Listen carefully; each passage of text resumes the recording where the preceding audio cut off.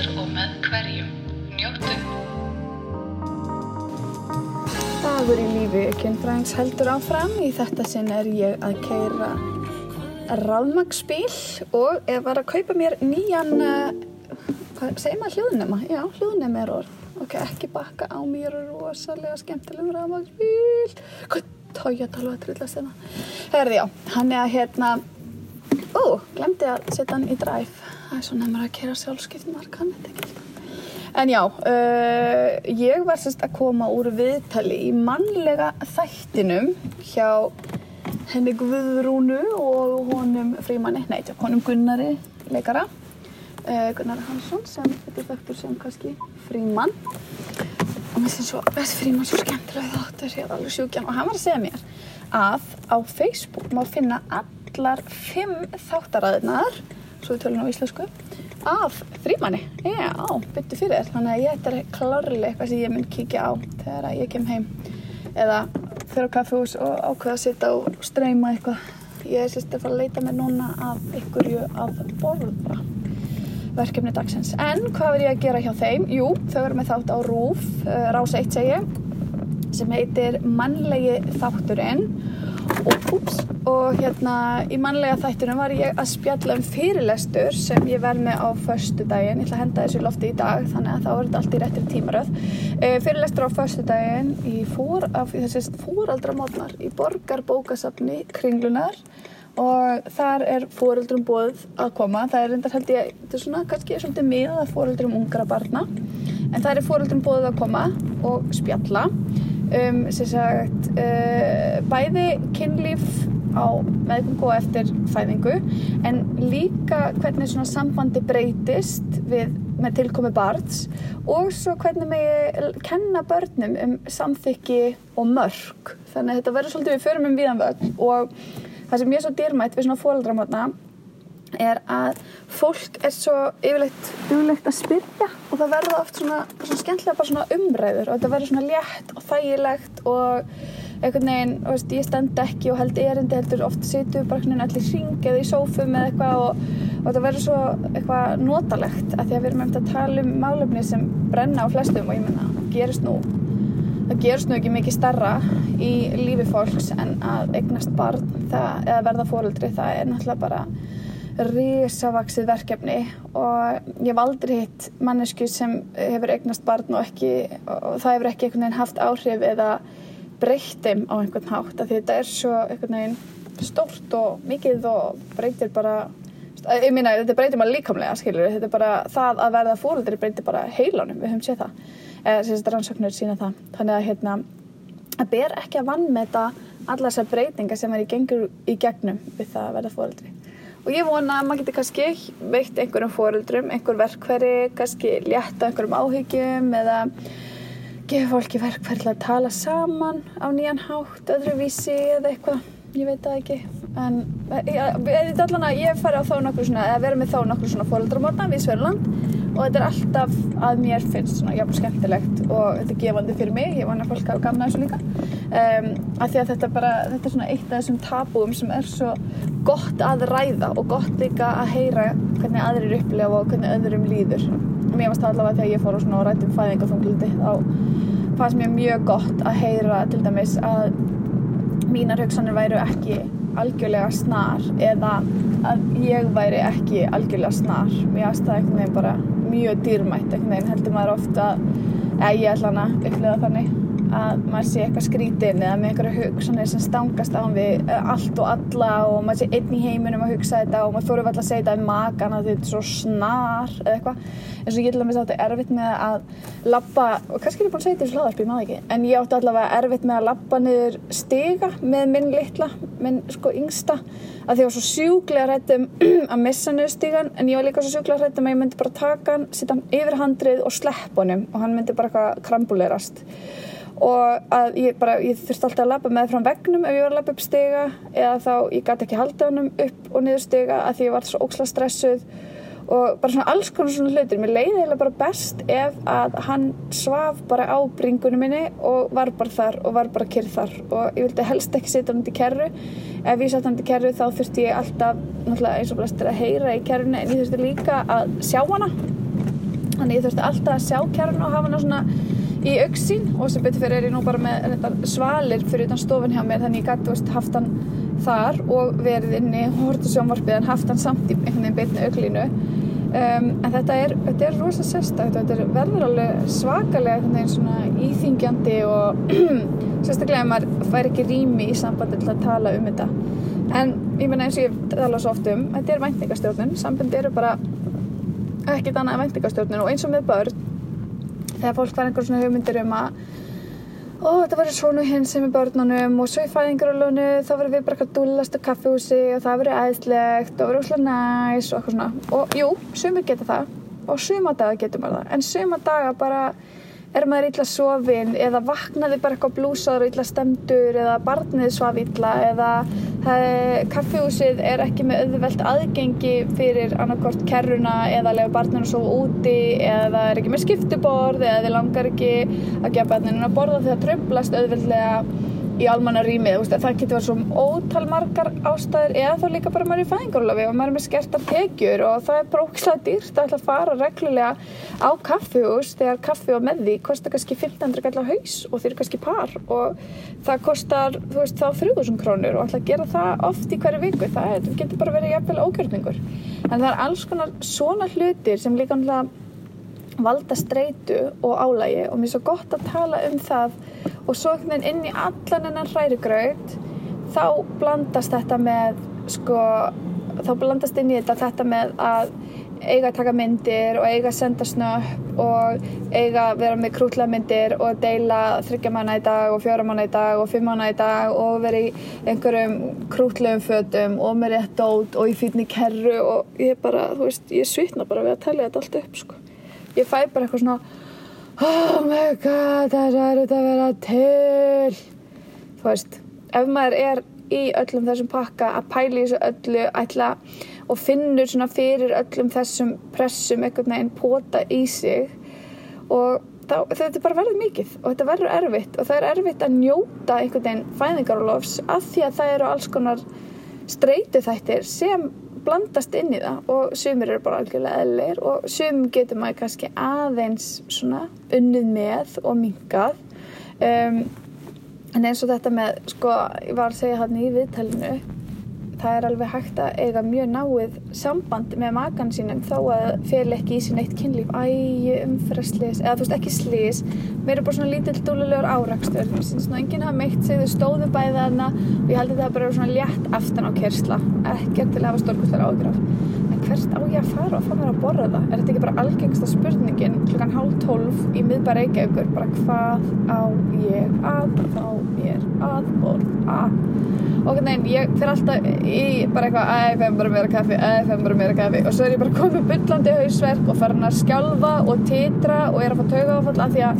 ég er búin að drekka svo mikið kaffi þannig að ég ætla ekki að gera það og ég nenni eiginlega ekki niður í miðbæ af því að það getur verið svo leiðinlegt að finna sér stæði ég er reyndar stæðisheppin, ég ætla bara að segja það ég ætla bara að kasta þetta í kosmosið ég er yfirleitt frekar stæðisheppin en svo einhvern veginn, það er eins og það sé einhvern veginn svona of mikið að veitingastöðum þannig að maður einhvern veginn svona ég veit ekki neitt ég finn ekki undir neinu, þetta er ekkert í hug ég var að hugsa, það er reyndar erfitt það er svo mikið kliður þar, ég var að hugsa Kaffi Vest, það er ógeðslega langt sem ég fara þangað vera inn á Kaffi Vest, vinna í tölvunni henda þessu hlaðvarpi út í kosmosið og vinna aðeins í tölvunni ég veit ekki hvað sagt að taka upp það út af klæðinu ég er stæðilega bara að tjekka í mig sem nýja ofur hljóðnema að því að svo nefnilega er ég að fara aftur upp á RÚV í annað viðtal þá við RÚV 0 sem er unglingadagskráin þeirra svona unglinga og barna miðað og þá erum við að fara að tala Gleðin að neðan sem er bók píkuna sem var að koma út sem er svona eiginlega píkan A til Ö og ég ásamt Sögu Kjartansdóttur sem þýddana ætlum að spjalla eins hana en bókin heitir á frummálinu Gleðin með skeið sem ég er örugglega að slátra núna í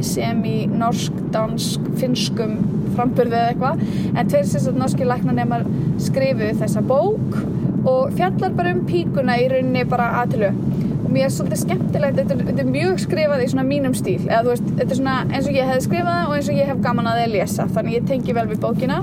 mér sýnist samt svona vanta, mér sýnist því svona, já, mér sýnist vanta svolítið sem sagt, transkarla með píkur, mér sýnist það ekki kannski vera að gera alveg nægilega vel skil sko og orðaleið í bókinni er konan og píkan, þannig að þið bara vita af því að ef þið lesa hana, og þetta er algjörlega bók sem að er kjörin að eiga inn á heimilum, bara ekki spurning, mér er alveg sama þó að inn á þínu heimili séu bara kallmenn og sískallmenn og gagnkynhneigðir kallmenn og hvernig svo sem kallmenn það eru, en þetta er samt, ég meina, bara það að læra píkun er bara virkilega áhugavert og margt þarna það er mikið til dæmis verjur, getnaðarvarnir, það er líka kynnsjúkdóma, svo bara almennt svona umræða þú veist, blæðingar og það er margt mjög gott þarna, þannig að ég myndi halda, þú veist, eins og ég leit á bókina mína, Kjafta kynlíf, þegar hún kom á 2014, ég leit á hana sem svona bók sem ætti að vera til á öllum heimilum. Ef það er barn á heimilinu, barn eða unglingur, þá á bókin að vera til. Mér finnst þetta svona bara ekki spurning. Þetta er bara þarfaþing fyrir alla uppaldur. Ég lít svoleiðis á mína eigin bók. Humble brag. Millumerki. Já, hvað ætli humble brag sé á íslensku? Kannski pæli með því. En já, þannig að mér finnst þessi bók svona algjörlega og verið öllum skólabókasöfnum og þetta er svona eina af þessum bókum, svona loksins bók. Þetta er svona, já, frábært. Þá er þessi bók komin, það er æðislegt. Þannig að já, ég er að fara að spjalla hana og ég var líka að spá í ætli ég atviki bara hvort ég get ekki haft eitthvað svona gefið eitthvað eintök eða eitthvað. Væri það ekki bara alltaf skemmtilegt ef við gerum eitthvað svoleiðis? Kannski les ég bara þessu upp á bókinni, gerir sér hlaðvarp að ég les upp á bókinni og kannski get ég gefið einhverjum hlustundum eintak. Er það eitthvað? Það getur verið skemmtilegt. Ég ætla ekki að heyra í forlaginu allir hvort þau séu spennt fyrir því. Þau eru nú alltaf til í alls konar flip. En já, en svona að því að þetta er nú dagbók kynfræðings, það sem við Oslóarferðin til dæmis, já, einmitt, Oslóarferðin gekk ótrúlega vel. Nú er ég komin í Vesturbæ Reykjavíkur og haustlitirnir eru byrjaðir að læðast fram í trén. Ég elska haustið. Haustið er minn orkutími. Ég er svo sólarraflega. Ég tek allt sumarið, soga í mig sólina, endurhleða rafhlöðurnar og mæti svo tíföld til starfa og nú hugsar þú kannski það var ekki mikil sól í sumarsika en ég elti sólina þar sem hún var á Íslandi, þar fann ég hana og svo fekk ég sól núna í Oslo í seinustu viku þannig að það mætti segja að ég væri svolítið velgýruð og hugur minn er allur í samstarfsverkefnum þessa dagana þannig að ég er einhvern veginn að viða að mér fólki sem vil koma í samstarf og gera eitthvað spennandi og gera eitthvað verkefni saman og láta eitthvað töfra gerast. Mér bara finnst stundur svolítið leiðilegt á Íslandi og reyndar víðar að þá er svo margir að vinna hver í sínu horni og ég held að væri svo mikill styrkur í því að vinna saman. Þannig að ég er svolítið með það á heilanum núna og er eins og kolkrabbi að kasta út öllum örmunum mínum og fálmurum og er bara eitthvað svona hver vil vinna með mér? Svo sé ég bara hver svona ryggsugast á mína slímugu fálmara. Upp á bara, já, hver vil gera hvað og hvernig? Ég hef með 3485 hugmyndir í gangi, af því ég er bara þannig virka ég bara. Og er mjög peppuð í að hrinda þeim framkvæmt. En líka eitt við að kasta út svona mörgum, þú veist, dreifa fræjum út um allt, er að þau spíra á mismunandi tíma. Þannig að stundum einhvern veginn, þess að ég var að hlusta á viðtal við hann Jóhannes, leikara Jóhannes Haukur og hann var að tala það, þú veist, núna er að koma þáttur sem hann vann í fyrir 2 árum og svo er að koma eitthvað mynd sem hann vann í fyrir 2 árum, þú veist, oft er svona meðgöngu spírunar tíminn, hann er svo langur, þannig að fólk er eitthvað, brjála, gerir hann, þú ert í öllu og þá einhvern veginn er maður samt ekkert í öllu að því að þú veist, það er svo langt síðan að verkefni byrjaði að þá maður eitthvað svona, eða maður lauk við það eða eitthvað svoleiðis, þá maður er alveg, já, alveg rétt, það er verkefni, já, ég var búin að gleyma því. Þú veist, þannig að það er líka einhvern veginn svolítið raunveruleikinn með þetta. Maður bara svona, þú veist, vinnur og maður þarf að vinna þetta jafnt og þétt og það tekur tíma að vinna þessi verkefni og þess vegna er svo ótrúlega dýrmætt að kasta út og sjá, ok, þú hefur ekki tíma núna en hugmyndin er komin, leyfin að malla, heyri svo í þér og ég er bara í þessum fasa akkurat núna. Ég er að taka öll verkefnin sem ég er búin að dreyma að gera og ég er að senda þau einhvern veginn út allan bæ á samstagsaðla bara fólk sem ég geti hugsað mér að vinna með og svo sjáum við bara hver býtur á og hver gerir það ekki og hver er til og hver er það ekki og ef einhver er bara ekki til þá bara finnum við eitthvað annan en ef við komum til en er bara ok, ég ætla að hugsa það eða tímasetningin er ekki fín eða hvers svo sem það er þá er það líka alltaf lagi því að þetta er einhvern veginn alveg þannig að þetta svona frekar tímalaus verkefni, þú veist, það alltaf leið þá að þau gerist ekki quiz bang boom, sko. Ég veit að ég á til að vera svolítið quiz bang boom, en það alltaf leið, því að nú náttúrulega líka ég að gefa út kynveru, þannig að hún á svolítið hugminn allan og hitt bara svona, ok, eftir áramót þá vantar mér nýtt verkefni samhliða því að skrifa framhaldsbók kynveru. Og ég bara virka svolítið svona. Ég þarf rosa mikið að vinnunum minna að halda, hún nærir mér rosa mikið, eins og ég verður margoft sagt. Og ég þarf rosa mikið á því að halda að vera að vinna, að vera að pæla, að vera að einhvern veginn gerjast og hitta fólk og heyra hvað aðrar að pæla og bara, getum við gert eitthvað saman og ég rosa mikið í því, þannig ég bara að senda út á alheiminn, bara vinna með mér, gerum eitthvað frábært. Saman erum við sterkari heldur en bara stök í hverju í sínu horni, sko.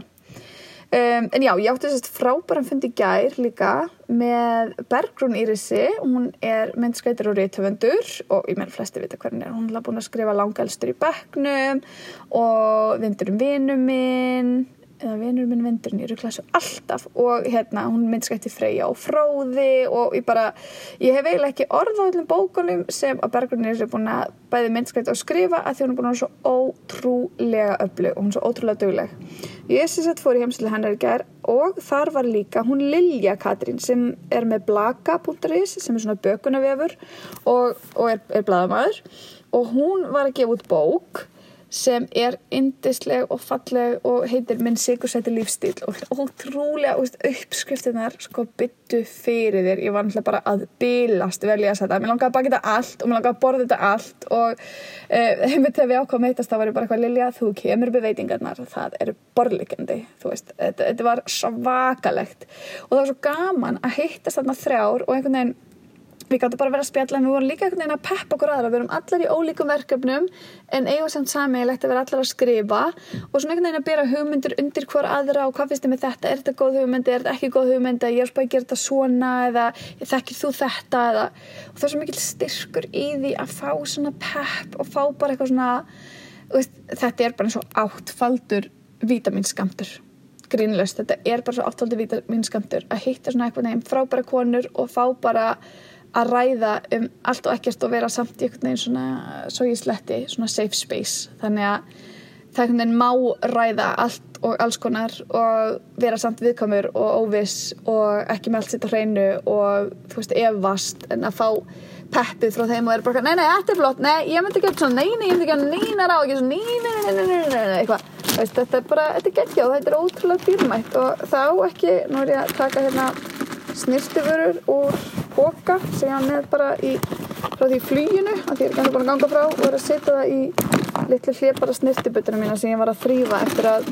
húðurinn mitt sprakk eða ég veit ekki hver anskotinn smakkur sprakk þarna en allt var öll snyrtibutuna mín ógeðsleg þannig að allt dótið mitt fór í poka og ég var alveg til það að þú geymir ekki dót í plastpoka. Það er ótrúlega sóralegt. Alltaf að geyma í almennilegum töskum. Þetta er eitthvað sem ég fekk frá henni ömmu minni, hún sagði þetta alltaf. Þannig að ég er búin að vera bara miður mín yfir að vera með snyrtidótið mitt í einhverjum poka. En ég þurfti það náttúrulega fyrir flugvöllin af því að eins og ég talaði þú veist, ég ferðaðist án þess að tjekka inn tösku sem var yndislegt. Þannig að hvað meira ætla ég að gera? Jú, já, ég ætla að honum fund í dag. Svo ætla ég að funda með Páli Óskari. Páll Óskar er náttúrulega svo mikið yndis hjarta frábæri skúmilaði og við ætlum að hittast, við erum búin að leiðin í kaffi alveg heilengi en við ætlum bara að hittast og spjalla og kannski, ég veit það ekki, opna hjörtuna eða eitthvað. Ég er bara svona hópin, ég hef alveg tímabil að ég var lokuð og ég held í fyrra að því að þessi fæðing tók svo rosa á mig og ég var svo lengi að jafna mig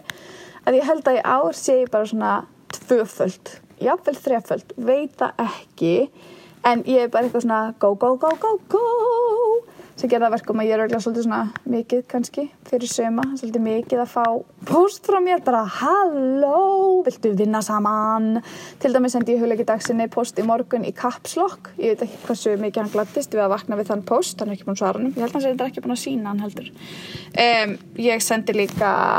öðrum mannum daginn bara halló, viltu vinna með mér verkefni, ég er með alls konar hugmyndir þannig ég, og svo sendi ég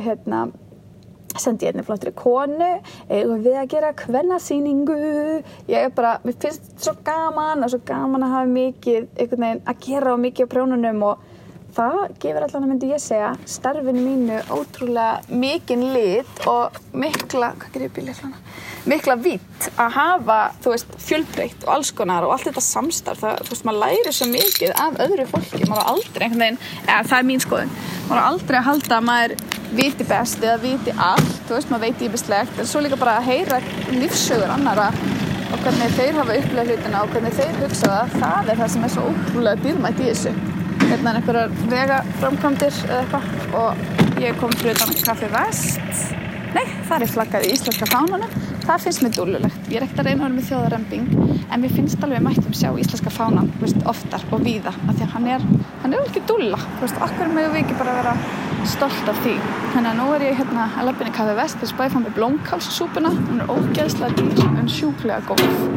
Þetta er hvort ég finna með borð, kannski er það klikkun að ætla að fara á hádegi á Kaffi Vest. Nei, það var nokkuð róleg, en gert borðlaust, þannig að ég seti bara hérna í miðjunni. Nei, ég fæ að tróða hérna út í enda og með 2000 kall blómkálssúpan. Ég ætla bara að kveðja það sinni og hann er að borða.